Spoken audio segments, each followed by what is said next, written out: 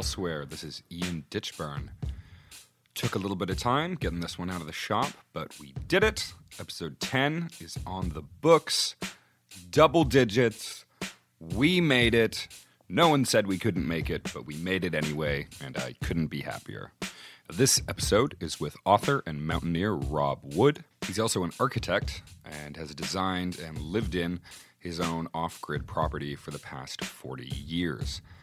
Now, that's a sort of style of living that's been gaining a lot of traction recently, sort of a second wave of the back to land movement. If you can even call it a second wave. I think ever since there's been cities, there's been people cramped into uncomfortable quarters, and I think there's always been a certain segment of the population that has longed for the immersion in nature that Rob and his wife Laurie felt themselves and sought out and turned into something really beautiful. We had a hell of a time getting up there. Those who follow me on social media will know that winter storms canceled pretty much every ferry to Nanaimo that we were trying to catch. So we ended up sailing to Victoria, then driving up island through the storm, barely making it in time for our ferry to Quadra the next morning. In order to make it to Maurelle Island, where Rob and Laurie live, you have to make it to the dock on the north end of Quadra by a certain time of day and hope the tides and the weather is with you. Luckily they were, and we had a beautiful crossing over the Surge Narrows. And yeah, they couldn't have picked a better spot to spend the last 45 years. One final note about Rob. He is the subject of an upcoming documentary called The Zone. It focuses on something very unique about Rob, which is the way that he's handled a recent Parkinson's diagnosis. Essentially, through his mountaineering and through spending so much time embedded in nature, Rob has cultivated a mental state, which he calls the zone, which allows him to stave off most of the symptoms of Parkinson's disease. And I can personally attest to having seen exactly that. He's 4 years in, which, relatively speaking, is pretty late-term Parkinson's, and he doesn't shake whatsoever. His voice is, as you'll hear, fairly steady, and yeah, is just a real testament to the power of mind over circumstance. I'm going to play you in today with a song that Rob played for us right when we were having breakfast that morning.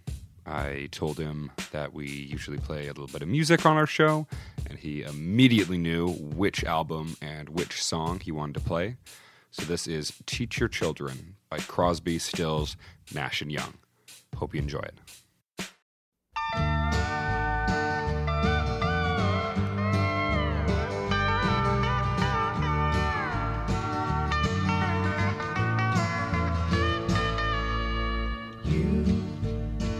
You are on the road, must have a code that you can live by, and so become yourself, because the past is just a goodbye. Teach your children well, their father's hell did slowly go by, and feed them on your dreams, the one they picked, the one you know by. Don't you ever ask them why, if they told you you would cry, so just look at them and sigh.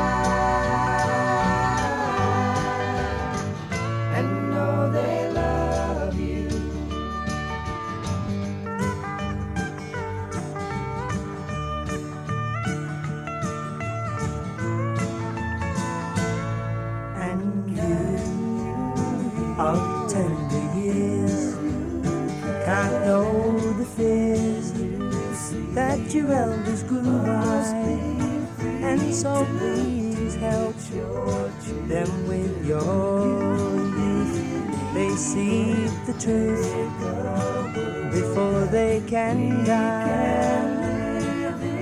Teach your parents well, the children's hell will slowly go by, and feed them on your dreams, the one they picked, the one you know by. Don't you ever ask them why, if they told you you would cry, so just look at them and sigh, and know they love you.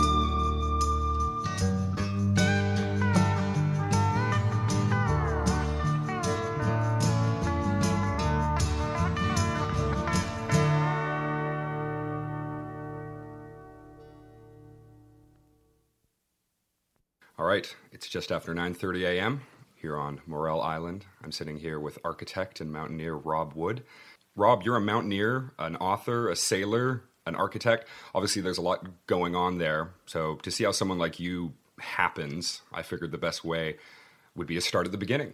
What can you tell me about how you grew up? Well, I grew up in a small village in Yorkshire, north of England, right on the edge of the York Moors National Park. So I was really lucky. It was a time when the milk was still delivered by horse and cart, and I can remember the first motor car showing up in our village, and the village life was very much as it has been for probably hundreds of years. So I had the opportunity to be free-range kids. We'd go out in the fields and the moors, and for long periods of time my parents didn't even know where we were, and we were out rambling in the wild country, relatively wild country. By England standards, it was wild. Yeah. How were you in school? Well, I did all right at school, but I ended up going the whole route through and graduating and going to university. But I didn't enjoy school at all. No. Except playing rugby. Playing rugby was the only part of it that I had any real satisfaction. Mm-hmm. So how did you get involved in climbing then? Well, my dad had done some climbing, and he had a climbing rope hanging in the garage, and he had taken us out on holidays. We went to the mountains and mainly hiking, but he had also done some rock climbing. And so he showed us places where people rock climbed, including a local place close where we lived in the city of Leeds when I was a teenager. And I was so bored one day in French class, and I was just gazing out of the window, and I had a flash of inspiration, and I wrote a note to a couple of guys across the classroom that they were Boy Scouts, and they were into using ropes and tying knots and stuff like that, going camping. So I thought they may be interested in going climbing. So I wrote a note across the classroom, should we go climbing this weekend out at Armscliff Crag, and I've got a rope we could take and we could get out there on our bikes. And the answer said, yeah, sure, we'll do that. That was the start of it. Mm-hmm. So but by rope, you mean you just literally had a rope, or did you have any actual equipment at that point? Nothing except the rope. Yeah. What did your family think of this hobby? Well, the old man approved of it, and Mother was very cautious, but she didn't stop it. Mm-hmm. She knew we were having fun. And like you said, you were free-range children, yeah. So that was nothing new. So as you grew up climbing, our mutual friend Anne, who hooked us up, told me a story about how you were all squatting in some house in the Scottish Highlands. That's a place that you were ice climbing, which makes you sound like kind of extreme sports punks. So what I'm wondering is, what types of people were in this community as you kind of grew into it? Well, climbing in my time was somewhat of an adversive activity. It was anti-establishment. We knew that we were doing something that could not be explained by ordinary established ways of thinking. People thought that climbers were crazy. And were you crazy? Well, it depends how you look at it. I had the sneaky suspicion pretty early on that it wasn't the climbers that were crazy, it was society that was crazy, and the climbers were sane. And 50 years later, I'm returning to that theme, and I still believe that what we're doing is sensible, and what's happening in society didn't make any sense at all. What kind of things in society? Well, I could see, certainly by the time I started out at architecture school, that there was something fundamentally wrong with modern society, and that it was people were getting increasingly separated from each other and from their environment, and there's something fundamentally wrong. And so, being trained as an architect, part of the curriculum of an architect's training is to leadership, society, leading society and advocating for what is best for the common good. And I was quite sure that what was best for the common good was to slow down and consume less stuff and not pollute as much and have more time for each other and enjoy life more, which is exactly what I was experiencing at the weekends and holidays and climbing. Climbing was giving me something that was exactly what I thought society was missing. And those two things were increasingly opposed to each other. And that set me up for my whole life as a sort of intellectual quest to resolve that opposition. Yeah, I think that's even more magnified in today's world where people are increasingly sucked into digital technology and not, looking up from their phones, and especially people who live in the city. Like, we're lucky in Vancouver because we're so on the peripheral of nature that we can, at least if we look up, we can see the mountains, we can see the nature on our doorstep, if not being exactly in it. Have you heard of the Barkley Marathon before? No. Yeah, it's this ultra marathon in the Tennessee mountains. They've been doing it for, I think, about 30 years, and only 10 people have ever finished it. Yeah, there's a great documentary called The Race That Eats Its Young, and I would encourage our listeners and yourself to possibly check it out. It's super lo-fi and quirky, and it's more about the people who attend the event than almost about the race itself. There's no website for it. If you're the type of person who could possibly complete the Berkeley, you'll be able to find it yourself.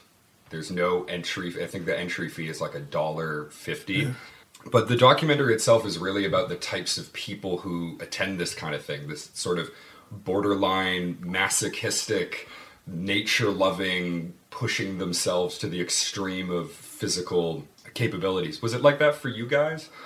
Yes, although not necessarily all of those things all at once. Certainly there's a difference between what was happening and what I'm now reflecting back on it, looking back and reflecting on my experiences and trying to find some sort of meaning for why we were doing what we're doing. So that's the benefit of hindsight. Yeah. But at the time, we just took it for granted that it was definitely, we were aware of the fact that it was somewhat subversive, and in a way we were thumbing our nose at the establishment. Mm-hmm. In the tradition of Jack Kerouac on the road and what eventually became the beat movement and the hippie movement, and not revolutionary. We weren't trying to replace the government. We were just sidestepping the conventional rat race and finding meaning and significance in our lives this other way, which we found from connecting with nature.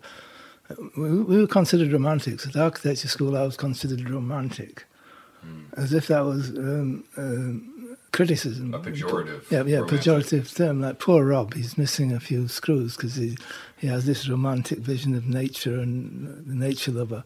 And now I can see back, looking back, that the whole romantic movement, Beethoven, Wordsworth, all these great masters of supreme achievers of human capability, were all dismissed as being somewhat crazy, or because they were romantic. The mainstream was more concerned about the nuts and bolts, the nitty-gritty. Be practical and be sensible, and don't have these romantic notions.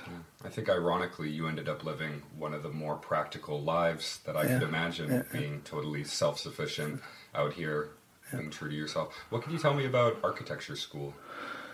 Well, the school that I went to was, I was very lucky in that it was very unusual. It encouraged us to take our own path and create our own curriculum, and we were assessed on our ability to carry out that process. And after 5 years, the final year, my thesis year, the chairman of the board of examiners, having listened to me present my thesis, looked at me, and this incidentally was a man that turned out to be a very famous British architect, probably the most famous British architect of the 20th century.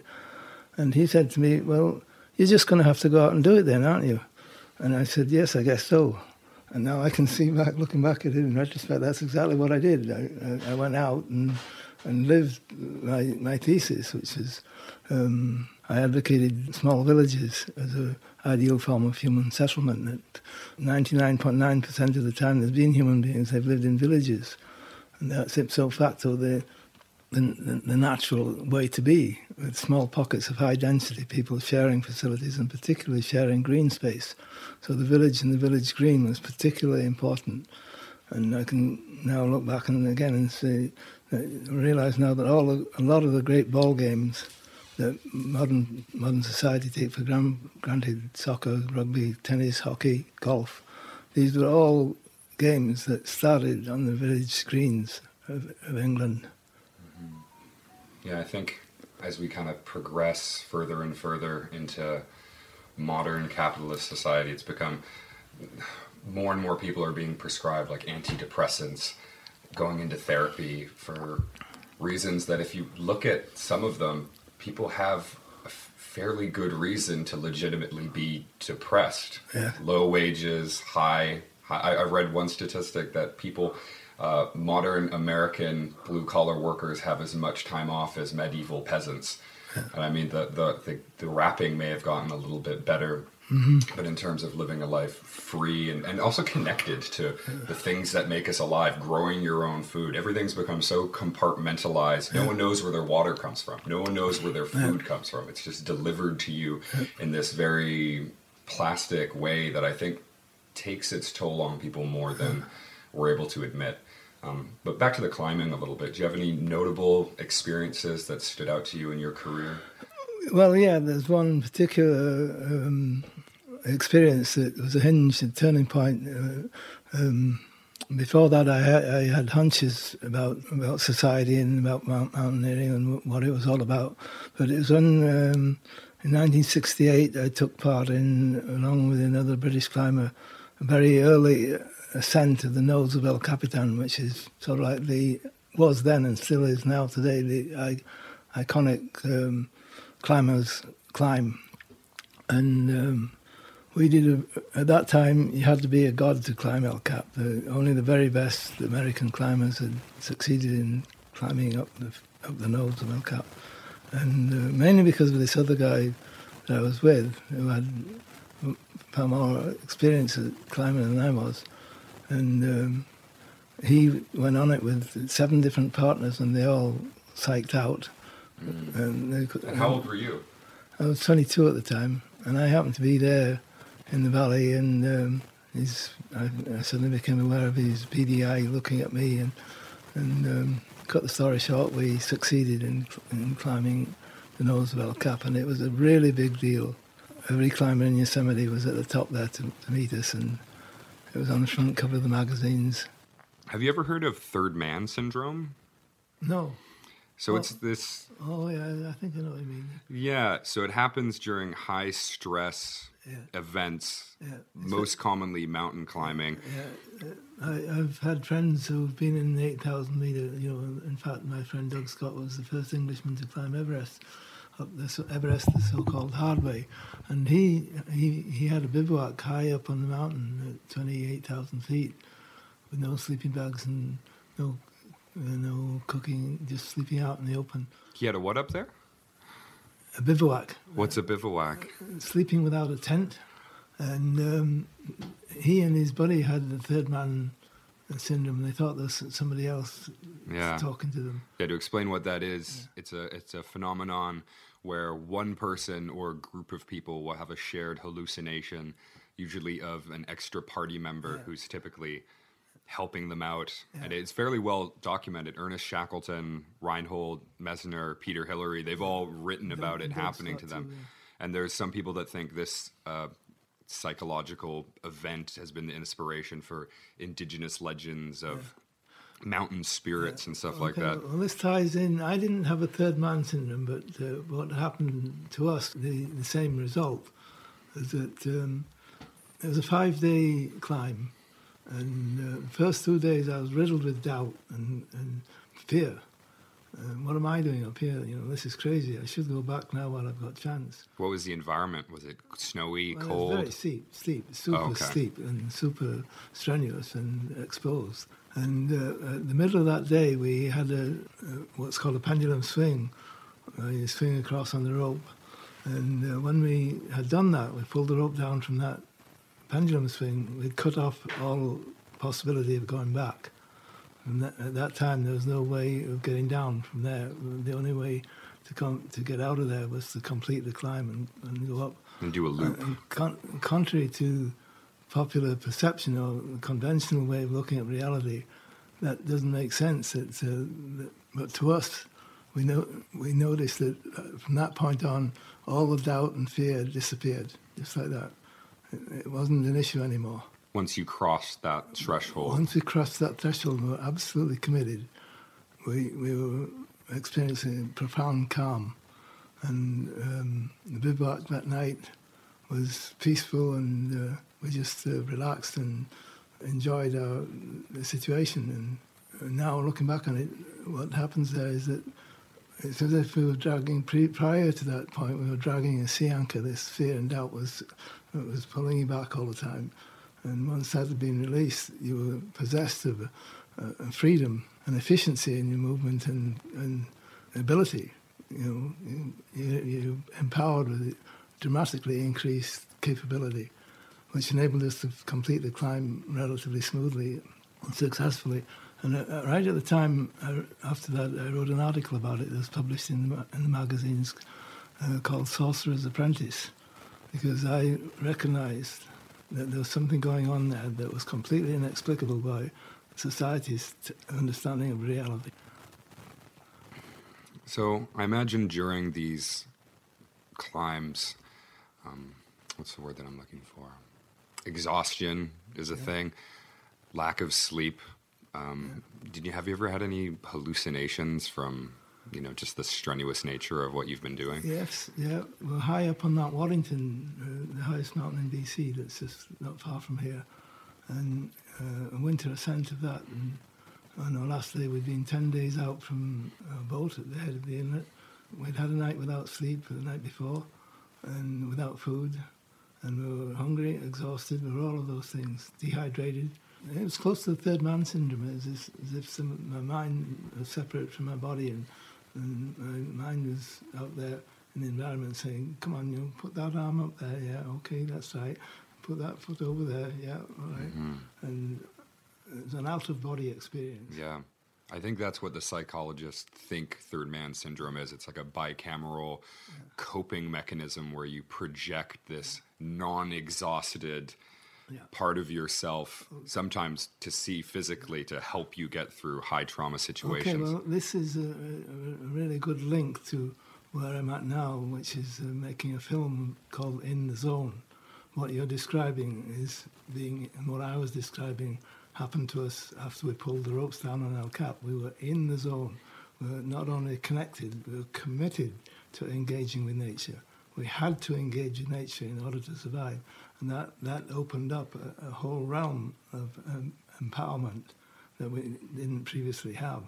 And it's now with the supreme extreme athletes and extreme adventure sports. But it doesn't necessarily have to be extreme. Now, once you've had that kind of experience, you can understand that it's actually relatively much more common than what you'd think, and it's much more accessible. But it takes having your cage rattled, so to speak, have your mental state of mind shifted for you in order to adjust into this higher state, if you like, of consciousness. Yeah. But I now understand that higher state of consciousness is all around us all the while, and the only reason why everybody isn't in that state all the time is because of the social conditioning that makes us afraid.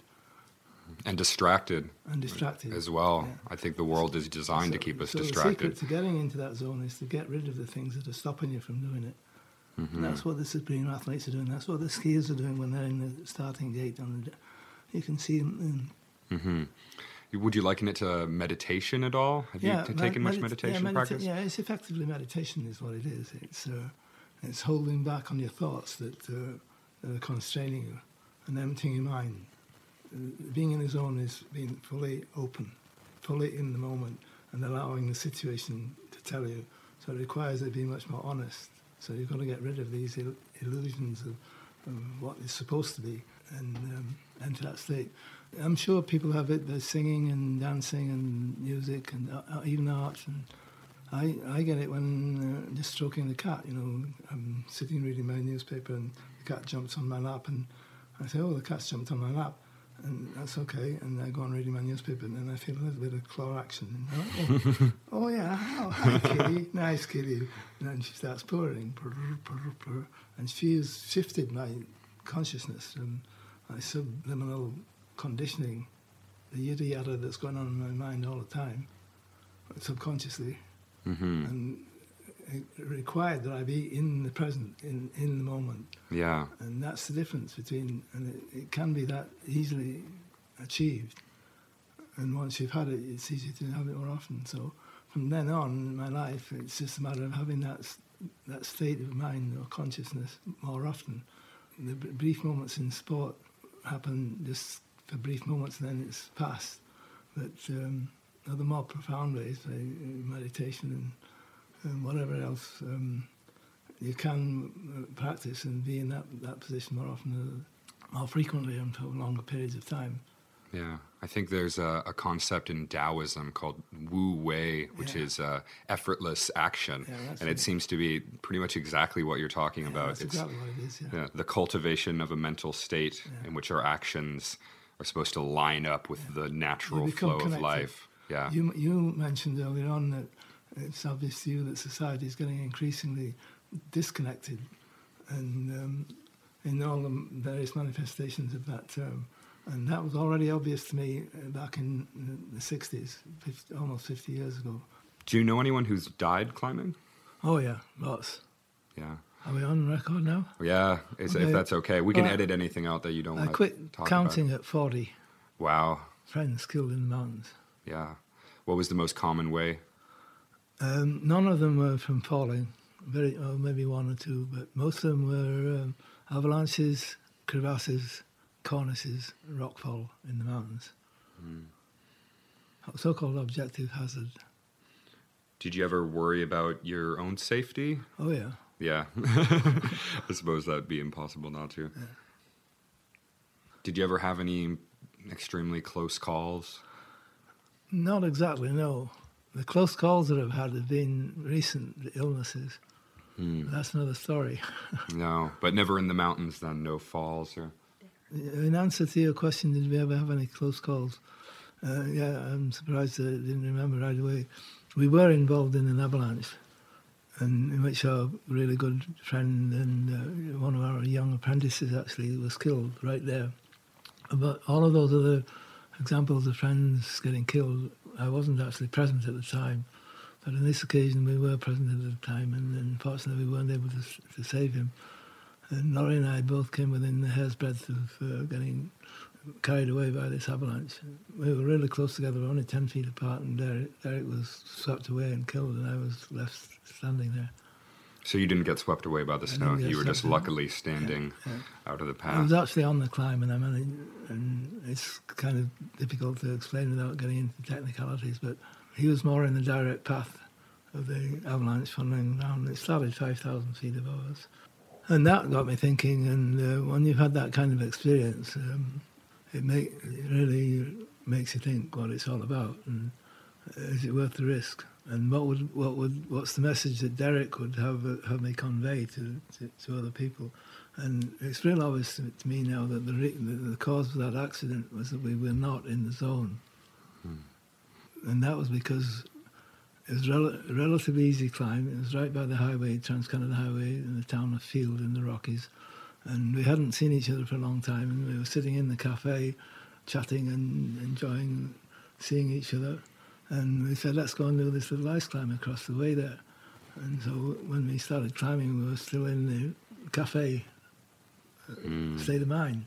And we were completely oblivious to the fact that the sun had been on a big snow field way up 5,000 feet above us since 6 o'clock that morning. And if we had been coming up gradually into that situation, we would have been in the zone. We were in one state of mind that was totally inappropriate for what we were doing. And that's what I'm advocating, why I teach people how to be in the zone now, and not only for mountaineering, but for all aspects of life. And I'm having to do it now because of Parkinson's disease. And ironically, I'm able to alleviate the main symptom of my Parkinson's disability, which affects my ability to walk properly, by being in the zone, by being conscious, by being in the moment. So just, you saw me walking up from the dock yet to the house. I'm very focused. Yeah, you are. And I can switch that on. When I'm eating, I have to focus. I have to be in the moment, because otherwise I bite my tongue and bite my gums, and my muscles aren't doing what they're supposed to do. But by being conscious, by switching into the zone mode, enables you to, and the modern science is supporting the fact that the brain is much more plastic than they previously thought. Yeah, so neuroplasticity. Neural pathways are able to go around the diversion, like a traffic diversion, go around the injured area and deliver the proper message. That's what I'm now having to apply just to get by every day. It's kind of ironic, because I've been teaching that for 40 years as a way of preventing accidents in the mountain. I'm now having to practice what I preach. And that's what's attracting a lot of attention, because it's not just about mountaineering anymore. It's about how to live with a debilitating illness. Yeah. Have you heard of Wim Hof before?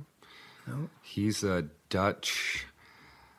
It's hard to really define what he is, because he's just kind of an abnormality. He's a guy who experienced extreme tragedy. His wife died when he was quite young, in his 20s. And to cope with the trauma of dealing with that, he started meditating in buckets of ice in extreme cold. And since then, he's climbed Everest in shorts, in boxers. He walks everywhere without shoes. Well, not everywhere, but you have heard of him before. And I think he's probably tapping into a very similar thing that you are, where his whole philosophy is mind over matter, and has proven that the mind can cognitively overcome things that science can't necessarily explain, or has been unable to explain so far. But science itself is changing, has changed dramatically, particularly with quantum physics, where science has shown us that we're living in a world that is very different from what we've been taught to believe, and are continuing to be taught to believe, because there's a vested interest in maintaining that understanding. And that's conducting the propaganda that holds people in that. The fact that science has changed has led tremendous support to my confidence to proceed with this wisdom, if you like, that I have survived for a dangerous sport, and I have survived at least one life-threatening, 2 pretty serious bouts of illness, you might say. And I'm still here, and partly I get a lot of confidence from the fact that science is actually supporting this, what would have previously been considered extraordinary, in the sense of not just being unusual, but in the sense that it defies explanation and conventional term and understanding. So specifically, the understanding that we live in a world of separate objects that are competing with each other for survival, that is completely obsolete scientifically. Science is 100 years now realised we're all one unified, interconnecting field of energy, which is interfering with each other, and transformations constantly occurring. And the way it's supposed to run is an ecosystem of complementary parts. I think a lot of ultra-capitalists have hijacked Darwin's survival of the fittest, absolutely, to use it in this horrible, Specifically, Darwin said survival of the fittest, but he also understood that the fittest can be the most capable of adapting. The organism that's most capable of adapting is, in some cases, the organisms that are the most capable of cooperating, have the greatest ability to survive. Yeah, they know now. There's this great book, and I think maybe a documentary as well, called The Secret Life of Trees, where they've realized that trees are egalitarian. Yeah. There's I can't remember what they're called. They're some sort of networks of the mycelium. Mycelium networks that trees of differing species will still share water and nutrients with each other, which totally flies in the face of the kind of human perspective of dominance. My life, first of all, as a mountaineer, and then as a homesteader, building a self-sufficient homestead, off-grid homestead, is everything in my experience of being close to nature, especially spending long periods of time in deep wilderness, which I have and we have done. Canadian wilderness. Canadian wilderness is one of the few places in the planet where you can actually get this experience, where there's no sign of human passage. And you have no choice but to communicate directly with nature, and that immediately makes you tremendously empowering sense of being part of something much bigger than yourself, lending support, lending this ability to survive and ability to achieve way more than what you would otherwise be able to do. How did you end up in Canada then? Well, I came out for Expo 67, which ironically was a societal World Fair. Where was that? Montreal. It was the biggest event in the 20th century. We all dreamed that we were going to have a technology that would provide us with a new and better world. And Buckminster full of domes, and the hippie movement, peace and love, and it was at its height before it all suddenly went bang in the night and got suppressed. Yeah. So I imagine it's like a technology conference set in the environment of the high 1960s sort of culture. That must have been interesting. Why did you stay if you were just there for the event? Well, I had to take a year out from my architectural studies to do some practical. So I ended up doing my practical in Montreal.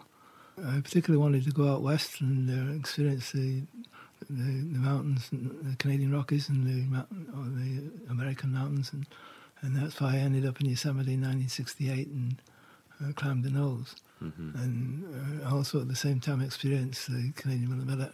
And later, a little bit later, I went on an expedition to Baffin Island, six weeks in the mountains with 8 guys, 50 miles away from the nearest Inuit village, and that was 200 miles away from the nearest anything considered to be a town. So we were way out in the deep wilderness. Did you have any contact with the Inuit peoples No, on the way well, up? Well, on the way in and on the way out, we had quite a bit of contact with them because we ended up spending almost a week in their village. What was that like? It was wonderful. It was one of the best experiences of my life. They're very friendly. Oh, they were amazingly beautiful people. And we made a little base camp on the airport because we were waiting for favourable conditions for our flight out. And it went on for quite a few days, and the kids would come and hang out with us in our camp, and they were always laughing and joking and playing. And we asked, even right through the night, and we asked these kids, when do you guys go to sleep? They said, we go to sleep in the wintertime. And then the older guys started coming around, and they were fondling. They didn't speak English like the kids did, but they were fondling. They couldn't stop fondling our carabiners, snapping, just fiddling with them, and playing with the ropes, And any slightest suggestion of anything funny, they would immediately crack up with a huge smile across the face. And one morning, this guy showed up with a brown paper bag, and he didn't say anything. He just sort of put it down on the seat beside him, and just sitting there smiling. And one of our guys said, full of curiosity, "What's in the?" I said, "Well, look, what have you got in the paper bag?" And he opened it up, and it was a brand new pair of sealskin boots. He gave it to you. He was offering it to us. We suddenly realised he wanted to trade climbing rope. Did you take him up on it? Yeah. Oh, that's great. I took him up on it because our main leader of our expedition suddenly realised we could save ourselves a whole bundle of money here because of cash, because we had to pay for excess baggage. It was called excess freight. All our climbing gear, and we had to pay to put that on an airplane. So you could just give it to them, trade it to them. Give it to them and trade it to them for sealskin boots and soapstone cool stuff. Wow. We had an auction. It lasted the whole day. I bet. Oh, that's so fun. It was wonderful. Yeah. So what made you decide to live off-grid? Well, by this time I'd become quite convinced that I couldn't live in the city anymore, and that I could have a better life living minimally out on the edge, and it was then a matter of keeping on travelling until I found a place where I could do that. And then I stumbled across it here on the BC coast. Mm-hmm. Yeah, I think a lot of people today have a very similar dream. There's been a bit of a resurgence in the back to land movement. Was it like that at the time? Were there a lot of people in the kind of 60s hippie movement? Yeah, there were indeed. And the difference between then and now is that the hippies had so much success in their impact on society that the authorities had to take them in hand and eliminate it. So the Nixon Law and Order campaign in the United States specifically took all the fun out of being a hippie. You either had to take it on as a revolution if you believed in that much, or if you wanted to continue living in peace and love and happiness, you had to escape back to the land and get connected with nature and avoid all the trappings of careers and success in society. So they were doing what they're doing because basically they had no choice. If they wanted to have anything like the kind of life they wanted to have, they had to leave the cities. I think you made the right choice. If you look at all of the people who tried to fight the system, you get a lot of political prisoners and people assassinated. And it's just that same phenomenon as when we cut loose from the fixed ropes. We cut loose from the umbilical cord. There's no going back. And that the people today are still the young people today are still way too attached and too soft. I think technology is increasing that. People can barely imagine going without their phone. They have to have the courage to snap out of it and say, all right, I'm leaving. I'm out of here. I'm going to have a life out in the wilds on the edge somewhere and get a teepee and a fishing rod and a canoe and see where you end up. Mm-hmm. So how did you end up on Maurelle? Well, it's an interesting story. I had bought it when I first came to the coast. I was still working in an architect's office in Vancouver, but saving up a bit of money, and I bought myself a small sailing boat because I could see that on the BC coast, if you wanted to see it, you had to have a boat. Yeah. And I got a boat, and we went up into Toberina. We wanted to just climb Mount Warrington. We heard of Mount Warrington, and knew it must be up here somewhere. Didn't really know where. So you just headed up? Just headed up. And we came actually through this area, and we didn't actually make it up into Mount Warrington, but we did climb a mountain up in Tober. And we came back into Vancouver to sort of regroup, the two of us. And we'd heard that the cheapest place to tie up at that time in downtown Vancouver was Clay's Wharf in Granville Island, right underneath the bridge, which is now in the process of the city of starting the redevelopment scheme to revamp Granville Island. Mm-hmm. Into what it is now, the marketplace. Into what it is now. Yeah. And Clay's Wharf was a slum, and they were evicted. So we tied up we pulled into the wharf, and there's this beautiful dark-haired hippie chick with a baby standing on the end of the dock, and we said, "Can we come in here? Is there a place to tie up?" He said, "Oh, of course, there's lots of room. Come on in, come and have a cup of tea. And we're in that little boat over there." So we went over, and within 10 minutes of being there, the guy was trying to sell me a share in the land co-op on Maurelle Island. Within 10 minutes? Yeah. This is also the place, the exact same people as where Greenpeace started. Yeah, I was going to ask you about that. Yeah, so the people that started our co-op that purchased this piece of land where we are now, exactly where you are looking out the window, was these were spin-off guys from Greenpeace who, again, they were having to get out of the city. They'd been evicted, and they were given a year's notice. We went ahead and bought the 160 acres, and I ended up putting my $3,000 in as a 1/10 share in this piece of property. And I had absolutely nothing, except my boat, tiny little boat, sailboat. Right at that time, I met Laurie. And that's another whole story. And Laurie and I hit it off, and Laurie's little girl kissed, and then invited him to come up and live with me on my tent platform on this spot here. Mm-hmm. That was 44 years ago. You must have been very charming. I mean, was she used to living in a kind of more? She was a climber herself. She was a climber herself, Yeah. and also she was a tree planter, so she knew about getting your hands dirty and tenting it. and physical hard work and enjoying. She had very positive attitude. Yeah, they all fit together.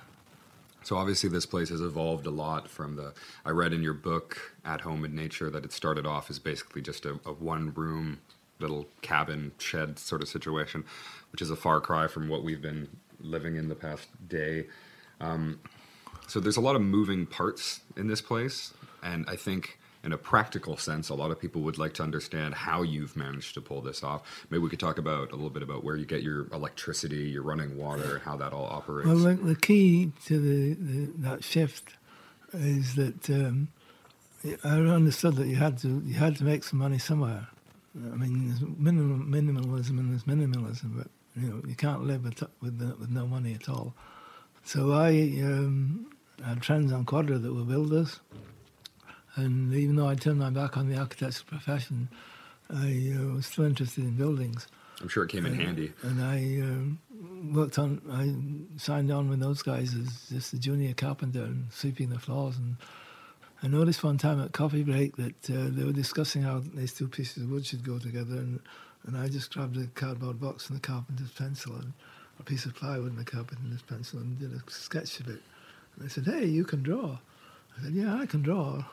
I don't know what to draw." Mm-hmm. I said, "Oh no, we know what we want.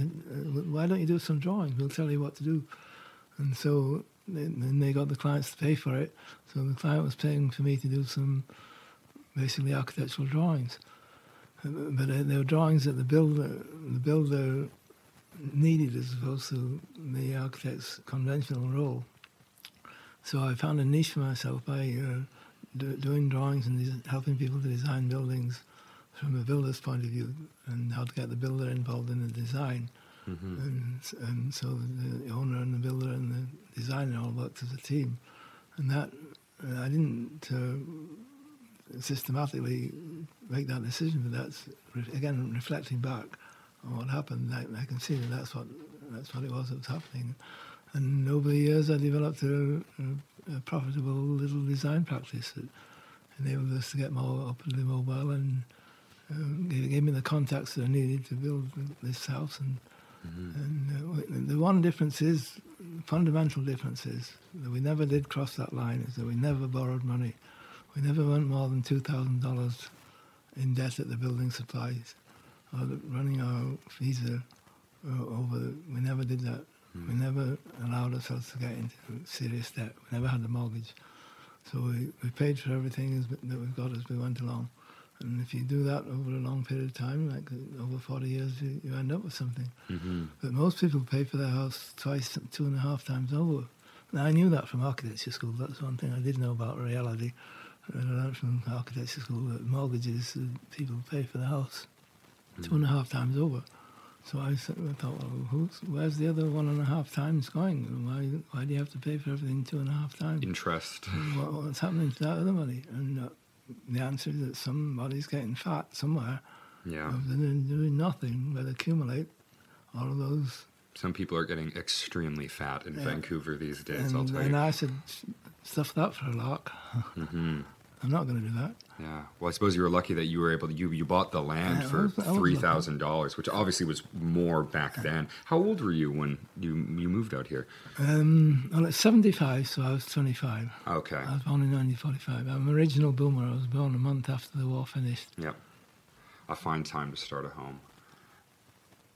So how do you get electricity? I'm wondering what the nuts and bolts of independent living are for you guys. Well, I'm still an architect and an academic and still interested in, I read a lot of alternate technology and a lot of intermediate technology literature, so I was aware of these things theoretically. So we had books. We did realise that we had a small stream here and with quite a little bit of head, height with the water falling down, that we could run on a little hydro wheel. And we gradually got the wherewithal and the expertise to run that. And now that's been operating for 25 years, 8 months a year. The stream dries up in the summertime, but by that time we have solar panels. If you look out the garden, you see the bank of solar panels we've got now. One of those solar panels we had in 1975. Still running. Still running. Wow. And nobody had heard of solar panels at that time. Mm-hmm. But I had a friend who was a climber, who was a physicist at UBC doing research on photovoltaic cells. And he came up and saw us with our kerosene lamps and shook his head and said, no, those are dangerous and they're dirty and they're polluting. And good place to burn your house down as well. I got to give you a solar panel. So he gave us a 12-volt battery and a solar panel and a fluorescent bulb. That fluorescent bulb that hums in the kitchen there now, that original fluorescent bulb that from 1975. Yeah. That's amazing. It says something for old technology. Yeah. Sustainability. Yeah, not planned obsolescence. What would you say was the hardest part of living off-grid? The hardest part? Well, the hardest part is now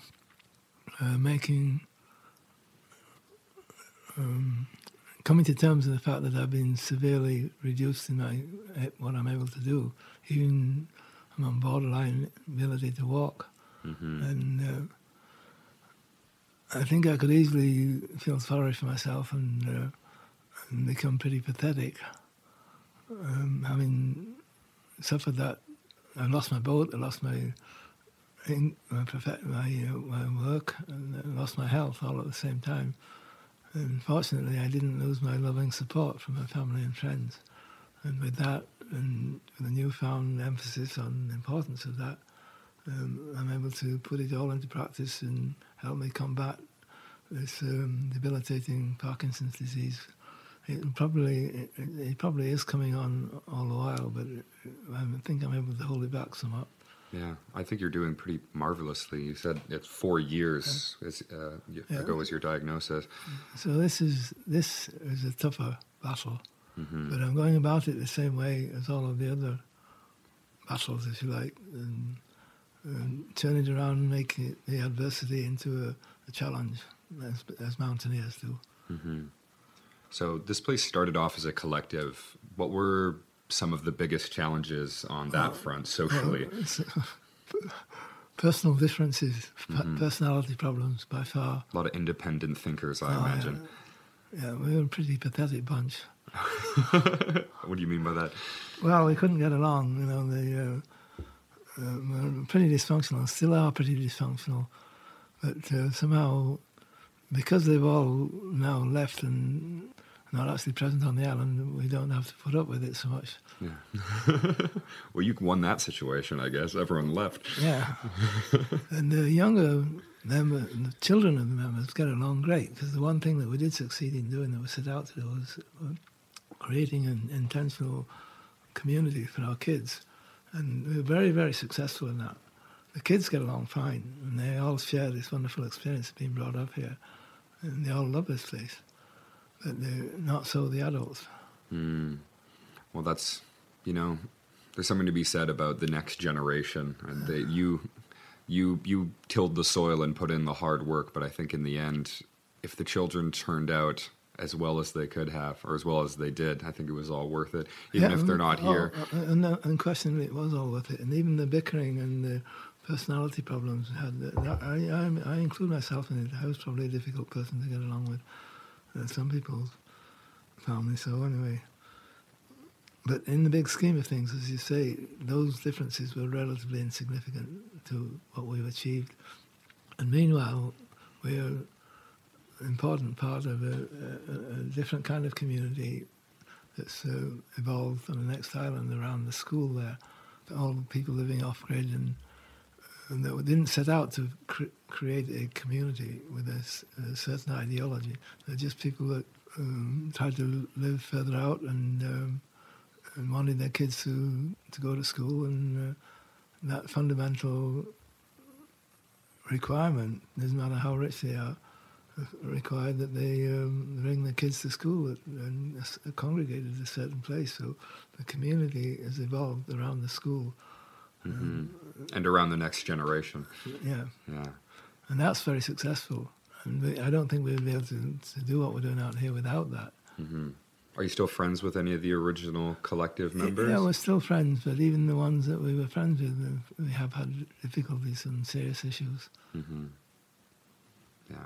If you could go back, is there anything you would have done differently? Not really. Well, that's good. I could probably think of something. Well, don't stress yourself too much. So you're an architect by training. I'm wondering, obviously, there's going to be some obvious examples here, but what did you want to do differently by living here that you couldn't do in a more traditional environment, like a small town? Or I could have just gone to live in an existing village and in England and do what I did, but that's... and sometimes I think that I would be happy now back in an English village, but the truth is that England has changed so much, and the villages, even the more remote villages, are half the people that live there have just weekend or holiday homes, and they're not real full-time village citizens, if that's not a contradiction in terms. Mm-hmm. Residents. So it is all different now, so it's pointless to reminisce and wish it was different. But the village might still happen. You see, I thought of signing on to a village when I bought into this place. And it still might happen, yeah. Mm-hmm. Well, they're all of but the it might original... happen out of necessity. The more society falls apart, separates itself out, and climate change and whatever is pretty threatening. Plus the politics is really seriously threatening. More numbers of people might start to come out and live here because mm-hmm. they too have no choice. For one reason or another, the jobs and the economy and the climatic change. Who knows what's going to happen? Yeah. But the lucky ones might succeed in finding a bit of plot of land somewhere where they can grow some food. I mean, we used to be able to fish. We used to be able to catch a fish anytime we want. When we first came here, it was easy. Now it's not easy to catch a fish. Why do you think that is? It's all been fished out, right in front of our noses. Yeah. So do you think there's a way to reconcile the rising human population with a healthier relationship with nature? Well, what I'm advocating is that if my experience and our experience of living an alternative lifestyle has anything to offer, it's to avoid mortgages and live more minimally, instead of being driven by the mythological notion that if I make enough money, I'll be happy.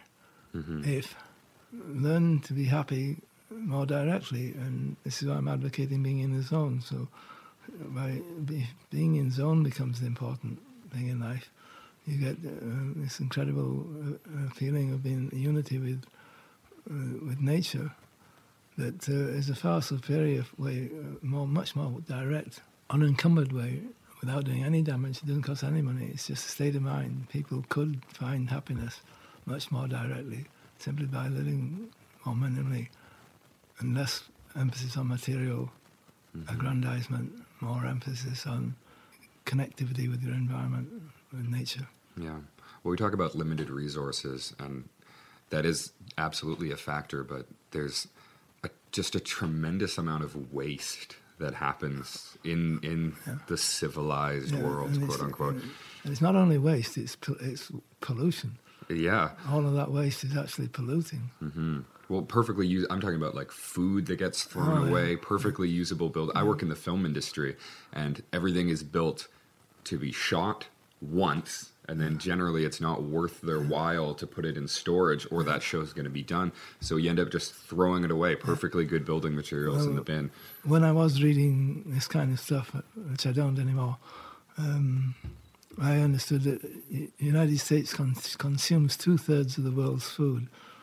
And of that, 1/3 doesn't even go down their mouths. Yeah. Yeah. Meanwhile, you have like the rate of starvation reaching the rate in Africa, reaching the rate of obesity in the United States. And I doubt if there's any country in the world as miserable as the United States is right now. Yeah, and it's so counterintuitive because if you look at the kind of capitalist narrative of success, these people are supposed to be the winners. Donald Trump is one of the extremely rich, successful guy who's become the president of the United States. I think he's probably a miserable old fuck. Well, that is crazy. Mm-hmm. Society thinks climbers are crazy. I think society is crazy. I know if we propel these pathologically flawed people to the highest echelon of society, you're absolutely right. What does that say? It's just self-destruct. Mm-hmm. Inevitable. So you've been involved in quite a bit of activism. You were part of the Friends of Strathcona Park. Maybe we could talk about your work with them. Well, as I say, the Canadian wilderness is just one of the greatest things that I stumbled across. And so few other countries in the world have anything to compare with it, and so few Canadians have any real idea of what it is. There've been 3 or 4. I mean, people might be on the edge of it quite easily, but to actually be 3 or 4 days hiking in an experience totally pristine wilderness is an awe-inspiring euphoria to feel part of something much bigger than yourself, and that is a tremendous spiritual resource. And then to be in a situation where you've got this incredibly beautiful place in Strathcona Park, the heart of this alpine beauty, this magical environment, and be threatened by bulldozers. Literally, we could see the bulldozers coming in. What were they coming for? For trees? For silver. Shiny rock. Silver mine. Classic. Proposed silver mine that the government allowed them to build in the middle of a pristine park. And we couldn't bear to see that happen. It's like watching your mother being raped, We had to lie down in front of those bulldozers. We never did dream that we'd ever win the battle. But we did, because what we did started to escalate and through synergy. And that's another one of the that's part of this magic that we were talking about before. This unexplainable, extraordinary reality that loving connectivity escalates on itself. Like a mycelial network for human beings. Yeah, so the whole is more than the sum of the parts. When the whole is more than the sum of the parts, as it always is in nature, it's actually creating extra energy is being created. So that protest went on television every night for 6 weeks, and it snowballed on itself, and it escalated dramatically. And from a few people, all of a sudden there was a lot of people, and then 6 weeks later, the TV company did a public opinion poll that showed that 75% of British Columbians wanted their parks protected. And at that point, the government backed off. Mm-hmm.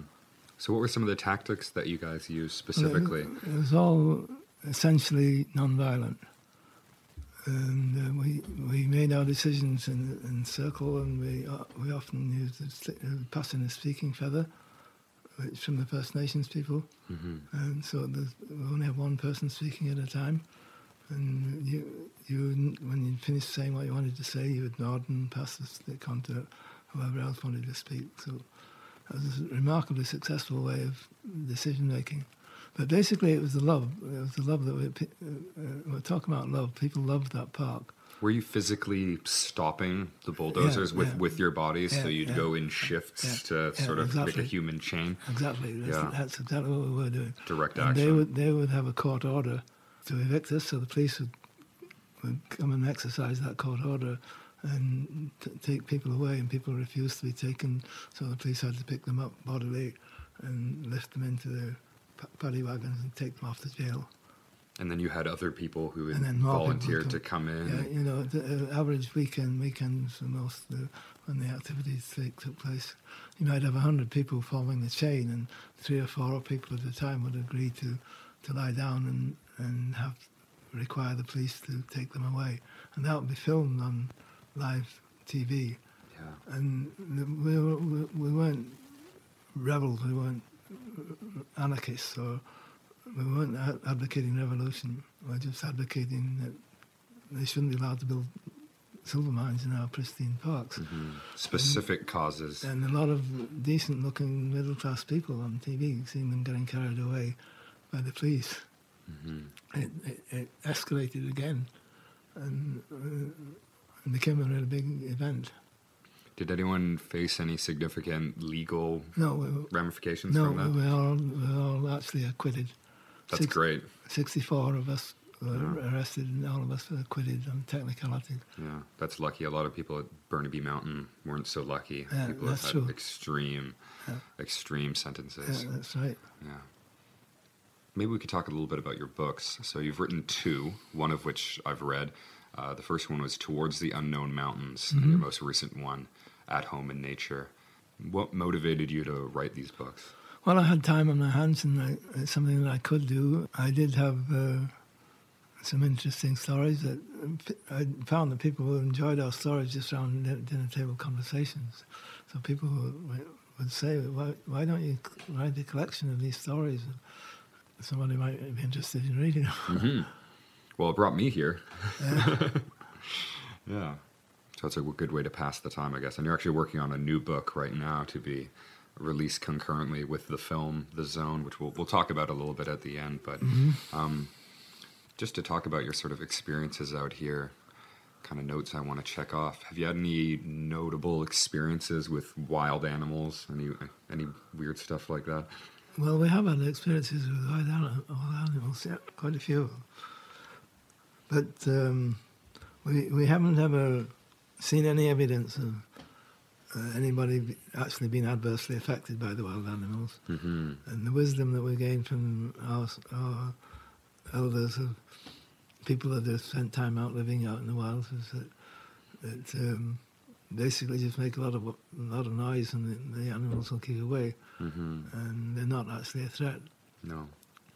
It's not 100% clear and true, but it has been so far in our experience.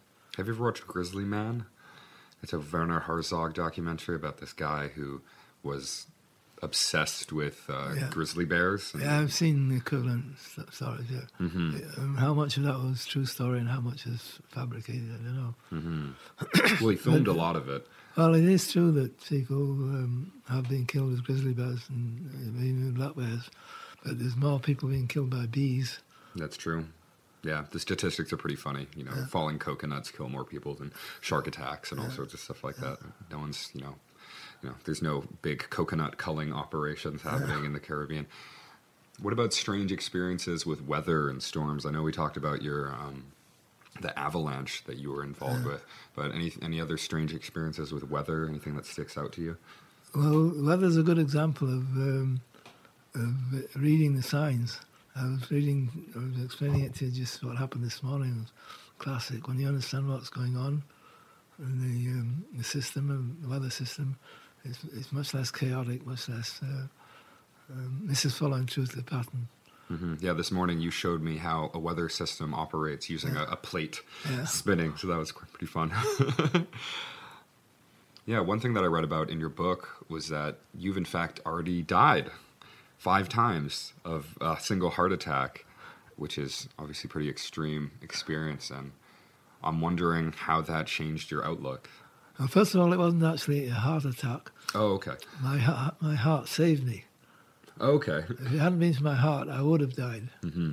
No doubt about that. But it was actually my aorta. That's the main artery coming out of your heart that was damaged and leaking. Mm-hmm. And that had to be replaced. And that's a very rare event, and it's usually fatal. Only 3% chance of survival. Mm-hmm. You've been pretty lucky. I was lucky in many senses. Yeah, I was unlucky to have it happen in the first place, but incredibly lucky to have survived. Yeah. Yeah. Did that change your way of looking at the world? This was how many years ago? 10 years ago. I celebrated my born-again birthday. Yeah. Oh, really? You celebrated? In September, well, quietly. Yeah. Yeah, 10 years ago. Mm-hmm. So the other part of your question, has it affected my way of looking at things? Well, I did come out of the hospital with a greatly increased allegiance to the power of love. When I knew the power of love before, for instance, the synergy that happened. I mean, synergy is just one form of love. When I use the word love, I'm talking about any kind of connectivity. When there's connectivity, there's love. And there's obviously all relative. There's different degrees of connectivity, different degrees of love. Mm-hmm. But synergy is one dramatic example of love, and connectivity feeds on itself and spirals. Yeah. So I came out of the hospital almost on a mission to be a spokesperson for the importance of love, not just to take it for granted, but to, when it's happening, to realize myself that it's happening, but also share that realization that this is love that we're experiencing, like connecting me. So it's love of family and friends and community, but it's also love of your environment, natural or social. It's something, love of the connectivity. Our true selves is our connectivity with our external environment. Yeah. Did that new perspective help after your Parkinson's diagnosis? Yes, for sure. Mm-hmm. Maybe you could describe some of the things that you do to help ward off the symptoms. Because like I said, you're 4 years in, and if you hadn't told me, and I didn't know, I'm not sure if I would have noticed, to be honest. You're very focused when you're walking, but that doesn't seem particularly out of the ordinary. You don't have the typical shaking symptoms. Yeah. Is that something that you've cultivated through the zone, or maybe we could talk about that for a bit? I think so, yeah. It's if you follow the rationale, the components of the zone, what I'm now calling the zone, you'll see that it's really a matter of being conscious. Simple as that. Because scientists have pointed out that 95% of behavior in modern society is not actually conscious. It's subconscious conditioning. Mm-hmm. A classic example is driving a car. Have you ever had the experience of driving the car and actually paying attention to driving the car? You're thinking about something totally different by the time you get there. And everybody says the same thing. They're able to drive a car and not get killed without paying attention. Mm-hmm. But at the same time, everybody would also have no trouble agreeing with them. It'd be much safer if you were paying attention. Yeah. The fact that you can do it without paying attention is an attribute to the subconscious mind. Mm-hmm. That, we wouldn't have survived without the ability of the subconscious mind to take care of things, enabling the conscious mind to deal with the unforeseen. Mm-hmm. Because the driving a car example is, again, appropriate because you have to pay attention, you have to use your conscious mind to learn to drive a car. Mm-hmm. Once you've got that pattern established, you can shunt it over to the unconscious mind and leave the conscious mind free. But so heavily is the conditioning, subliminal conditioning from television advertising right through all across the board in modern society that a lot of people, I quite really think it's possible that a lot of people live their whole life without ever actually having been conscious. And certainly a lot of people spend a lot of their lives without being conscious. By being conscious, you're able to be more open and more flexible and more empowered, mm-hmm. and including the ability to be happy when you connect with your environment. It's an example of your true self as your connection. So it's almost like what mountaineering is about is self-discovery, discovering that your true self is your connectivity, is your love. Mm-hmm. So climbing is all about love. But you could say the same thing about almost everything else, about that when you're doing it for love, you are much more empowered. And it's so easily available. It doesn't cost any money, it doesn't impact on the environment. It's just a matter of understanding the difference between being conscious and being unconsciously conditioned. Mm-hmm.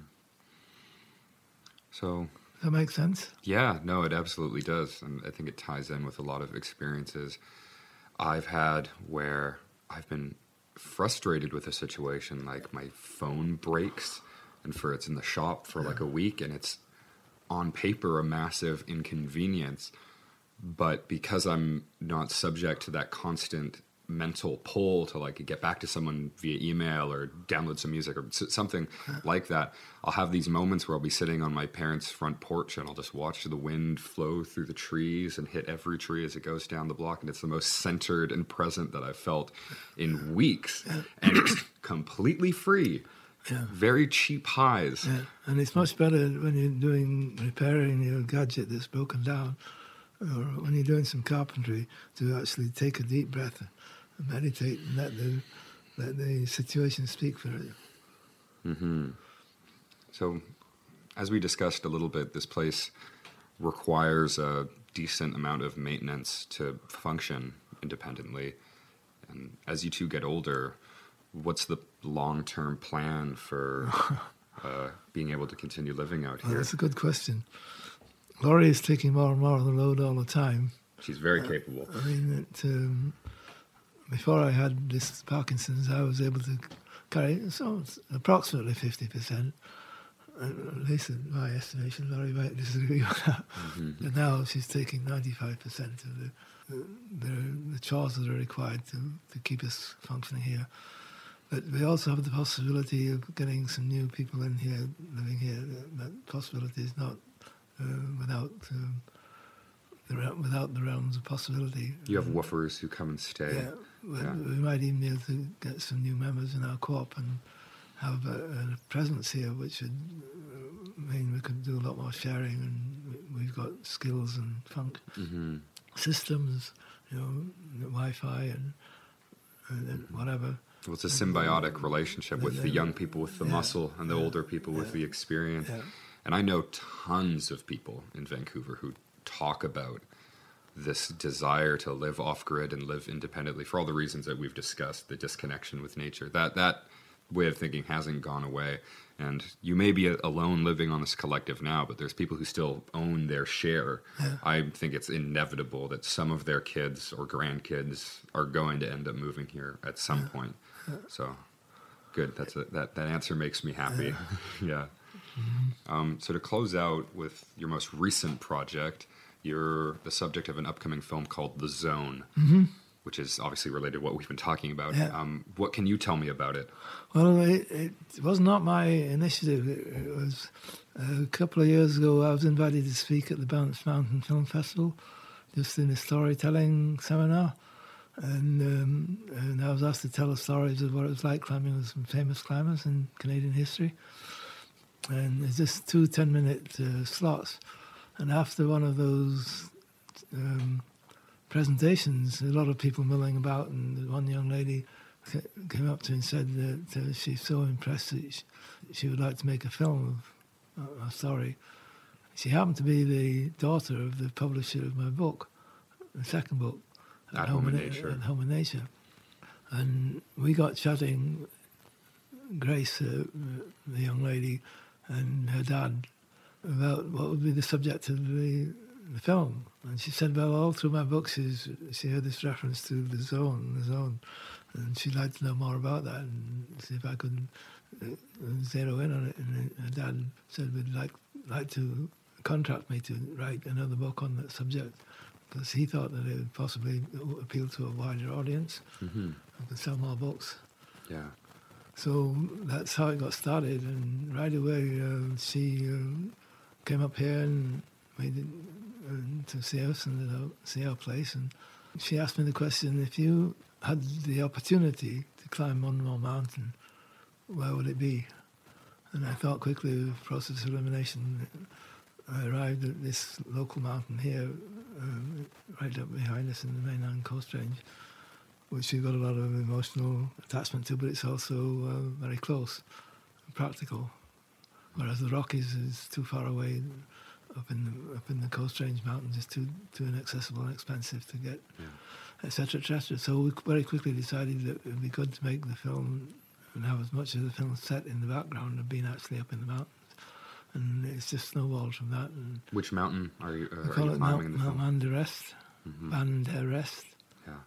The subject of the film is you talking about your own personal philosophy, with the rising action in the background being this ascent this final ascent. Well, what Grace, the young lady that's actually directing the film and approached me originally, what she caught on to was this Parkinson's aspect, that I was able to demonstrate the ability to hold off Parkinson's symptoms.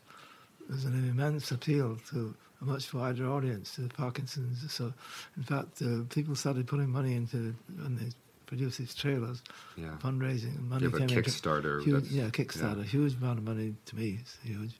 Came in from all over the world. But one of the people that donated was the Alberta Parkinson's Association, and they were interested in what it was that I was doing. And so the film shows me walking up over very rugged ground, not just for a few minutes, but all day long, for me to actually be so focused that I could stay focused for that length of time and enable me to do things that would not have otherwise seemed possible. Little as it may be, it's not like climbing the Knowleswell Cap, it's just like, nor is it like walking in the park, because there is no trail. It's trailless, rugged, deep wilderness. And are you still fundraising for the project? Could I leave a link to well, I understood that they have as much money as they needed, and that the film is now in the editing stage. Well, if the producers change their mind, they can reach out to me, and we can leave a link, because I'm sure. Well, I'm sure there'll be expenses that I don't even know about. So you could follow the links and see what happened. Sure. Rob Wood, The Zone. Any idea when it's supposed to be released? Well, sometime this summer. They hope to submit it to the Banff Film Festival this coming fall. Well, I hope you bring it to VIFF, Vancouver International Film Festival. Yeah. I have appeared there before, and it's got all this clout now because it's got a whole professional team of promoters, advertising, and all that stuff that I don't understand. Well, that's fair. You don't need to understand it. You're the subject. Well, once it is close to being released, we'll follow that very closely, and we'll be sure to leave the date for our listeners so they can find it and find the book as well. All right. Well, do you have anything else that you'd like to say? Any closing statements? Anything that we didn't get to talk about? I don't think so. No? I think we've covered it. All right. Well, thank you so much, Rob. Okay, it's been a pleasure staying with you. Pleasure to have you. And I'm welcoming all of this interest, helping me to get by up here. Well, I'm sure you'll have more visitors in the coming years. Yeah, let's hope. Yeah. All right, folks. Hope you enjoyed that episode with Rob. If you did, we would really appreciate it if you left us a review, dropped us some stars on whatever platform you're listening to us on. Stuff like that, and telling your friends is the best way of helping the show in these early days, and we would really appreciate it if you did. If you want to reach out to the show, you can fire me an email at eastvanelsewhere@gmail.com. You can follow me on Instagram at eastvanelsewhere, and you can follow our sound engineer, Cody, at Bitcrack on SoundCloud. This is the first episode we produced using all of our own equipment. That being said, if you heard a little bit of fuzz in the background, that's because it started snowing, and that's the sound of the snow hitting the window. Doing recordings on site is going to mean that we're not always going to have control over the environment. We're not doing it inside a proper audio studio, so I hope you forgive me for that. But this was pretty much the only way of getting the episode, was getting out there and seeing him ourselves. I'm going to play you a song by an artist that I always listen to on long road trips. He's called The Tallest Man on Earth. And at 5'6", I doubt he's even the tallest man in Sweden, where he's from, but an amazing artist and one of my favorites for listening out in the rain, getting my boots muddy. I think the riff even kind of sounds like the sound of rain falling, but maybe that's just me. Anyway, this is 1904 by The Tallest Man on Earth. Hope you enjoy it.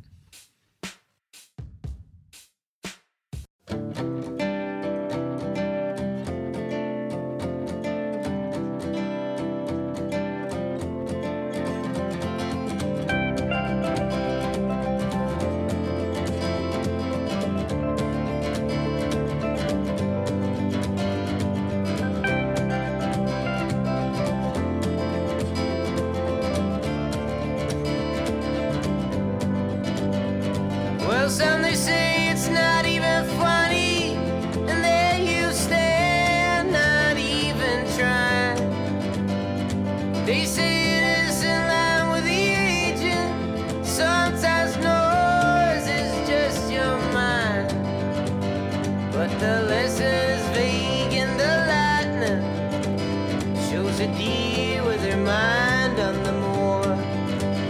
And how something with the sun is just different since they shook the earth in 1904.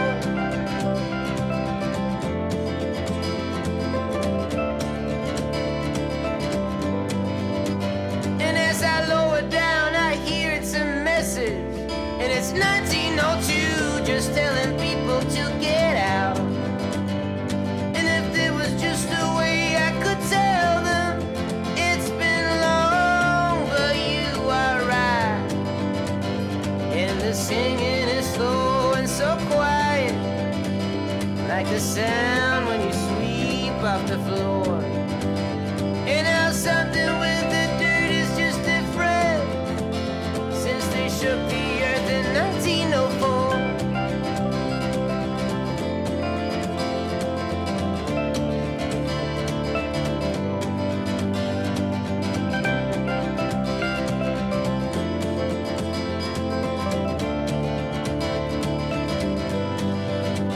And when the night is young, but the bridge is up, something passing by our shore. And the only one you can tell it to, well, it's the only one that ever knows. This is what rock was made to go through my window. Here is something so strange and something louder than before. And you living with no light or direction, but damn precise. And now you know when believing is hard, but you go now, and you feel what you drag across the floor. Because something with these trails are just different since they shook the earth in 1904.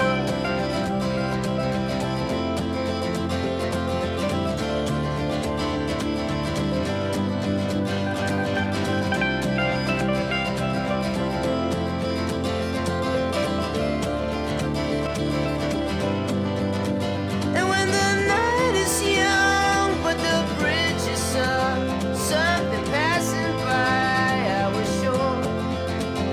And the only one you will tell it to, well, it's the only one who'll ever know.